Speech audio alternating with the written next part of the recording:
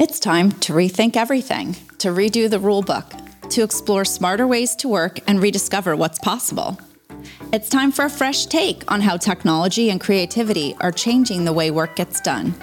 I'm Susan Campbell, and this is the Big REthink.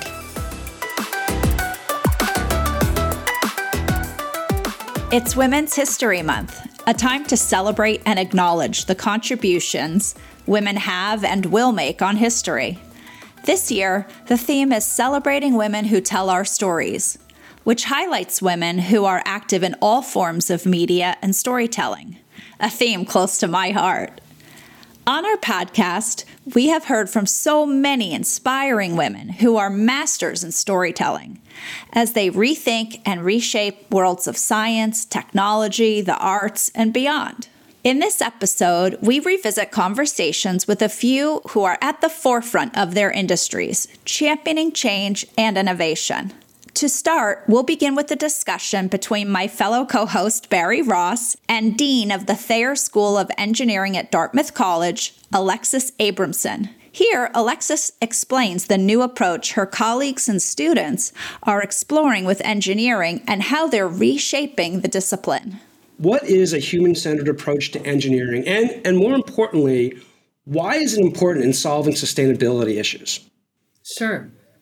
So when I say human-centered engineering, when here at Dartmouth we say human-centered engineering, we really mean two things. So the first piece is about thinking about the humans when we're acting as engineers. So that means we're trying to solve a problem, call it climate change, a sustainability problem facing humanity today. We're really considering the humans on the other end.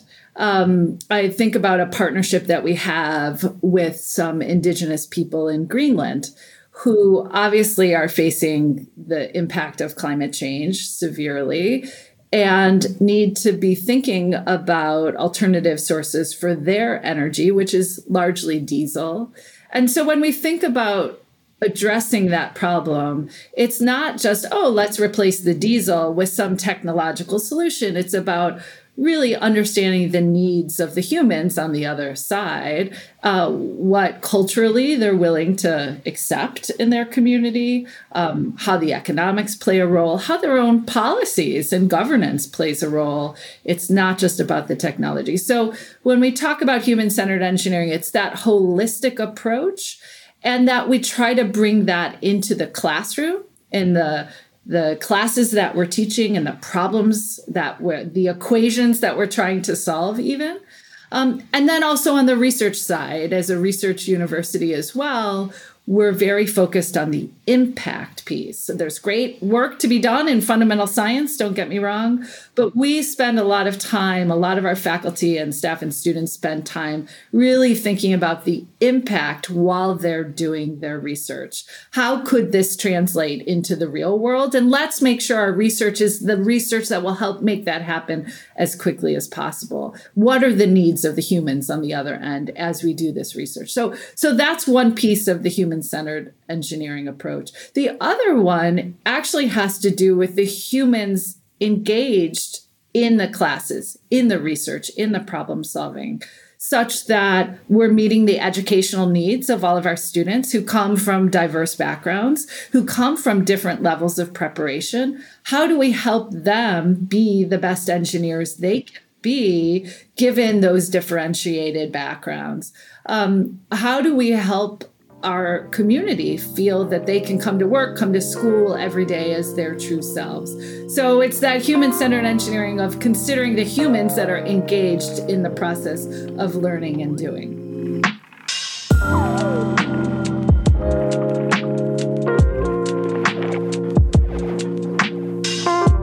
What a grounded approach to solving the world's problem with technology as well as empathy. Alexis and our faculty are also looking for new ways to approach education in STEM to have the greatest, most positive impact on students. We have an initiative here at Dartmouth called STEMx, and that is a $100 million initiative that got announced recently to really focus more efforts on diversity in STEM at our college.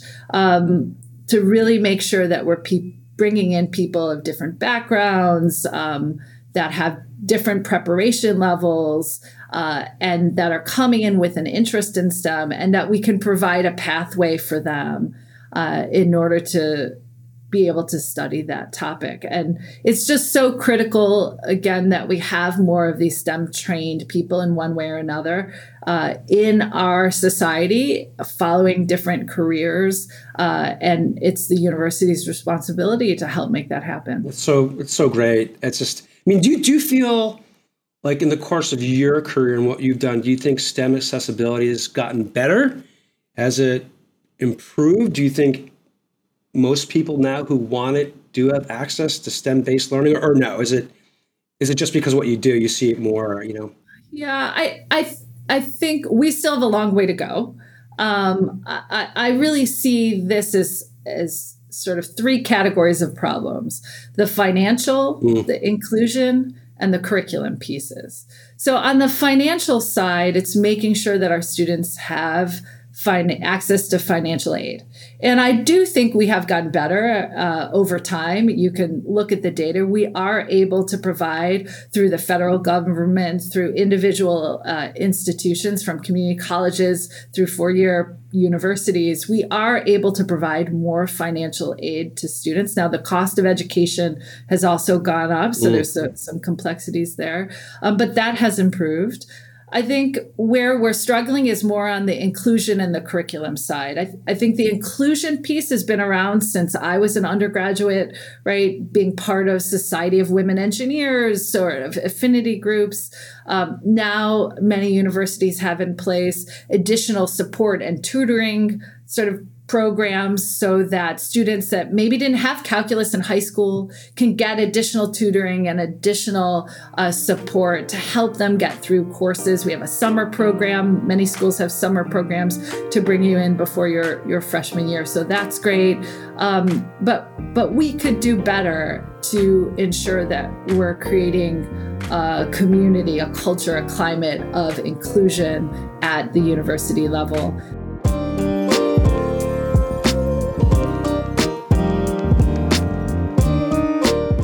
Let's switch gears to a conversation I had with Jessica Mitch Holmes, co-founder and CEO of the Raleigh-based training company Momentum.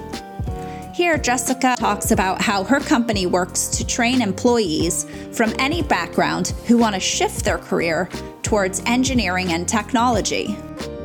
Momentum is first and foremost, we're a training company. And we actually have two clients, or two customers, if you will. One is our primary customer is an organization that's looking to hire technology talent. And that can be an array of technology talent, but mostly software engineers, software developers. And that's our core client. We are meeting that need. And we do that by sourcing people that are already in the existing job market, that are career changers or looking for career changes. And we give them the requisite skills needed to fit into that job. So if we look at, what skill, like to your point, what skills are needed, or how do we help companies think about who that person is in the role? What we see is career changers, people that have some sort of previous experience, enough to know that they want to do something specific. Like they know enough to know what direction they want to go into in the future. Right. And the key factor if somebody's going to be successful in a job is, are they interested in it? And so thinking outside of this like linear path that we tend to have historically thought in, well, at 18 years old, did you know exactly what you wanted to do? The honest answer is most of us don't, And so thinking instead of who has enough experience to have found themselves on the path that they really want to go towards in the short term or long term, and why, and what is their motivation. And so the folks that we tend to work with are usually hitting some sort of pivotal moment in their life, whether it is a recent marriage, or they just had a kid, or maybe they got divorced, or maybe they were laid off.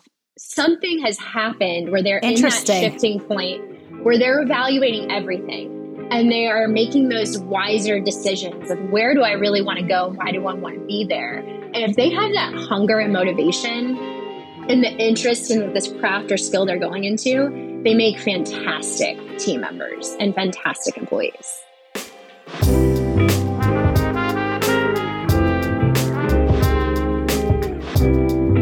Let's revisit a conversation my other co-host, Brian Rowley, had with AV influencer, content creator, media master, and authentic storyteller, Alicia Hendley. Here, Brian and Alicia discuss how she's making an impact within the AV world across functions, from users to creators to AV technicians. But I will tell you, one of the things that really stuck out for me is, as we were preparing for this podcast, and I want to read this because this was really important to me when I was doing a little bit of research on you. By the way, fantastic videos. I know you love to dance. I know all of those things about you now, so it's a little bit scary. But you describe yourself on, I believe it was on the crash pad. You had said, as a young professional, I am always finding ways to bring AV creatives and creative vision together in the effort to leave my mark by making an impact and not just an impression. To me, I was like, she's nailed it, because great. But I think, kudos to you, because that's what we're here to do, right? It's about the impact. It's impactful moments that are really what differentiate people, specifically in this business. But being able to communicate that and being able to tell that story, very few are actually capable of doing it, which is why, as I said at the beginning, you and I hit it off right away, because I think you actually pointed to a piece of technology and you said, I don't really care about that. And you pointed down to what was being projected from that. And you were like, that's what I care about. So, I mean, amazing. And I'm just curious, what got you there? How did you make that? Because that's a big acknowledgement to be able to say, I want to make an impact, not just an impression. How did you get there? So I got there originally because, I was an end user, right? I ran audio for a majority of my career. And there's nothing better than being behind a soundboard and you're running a show or a concert and you could just feel everybody so into that performance. You could feel that artist captivating people. And I'm legit just sitting at a board with goosebumps, right? At this point, I'm like, yes, this is it. And nobody noticed what, the portion of what I was doing in that performance, right? Because I'm the person who sits in the back, in all black, and you don't notice me unless something's wrong.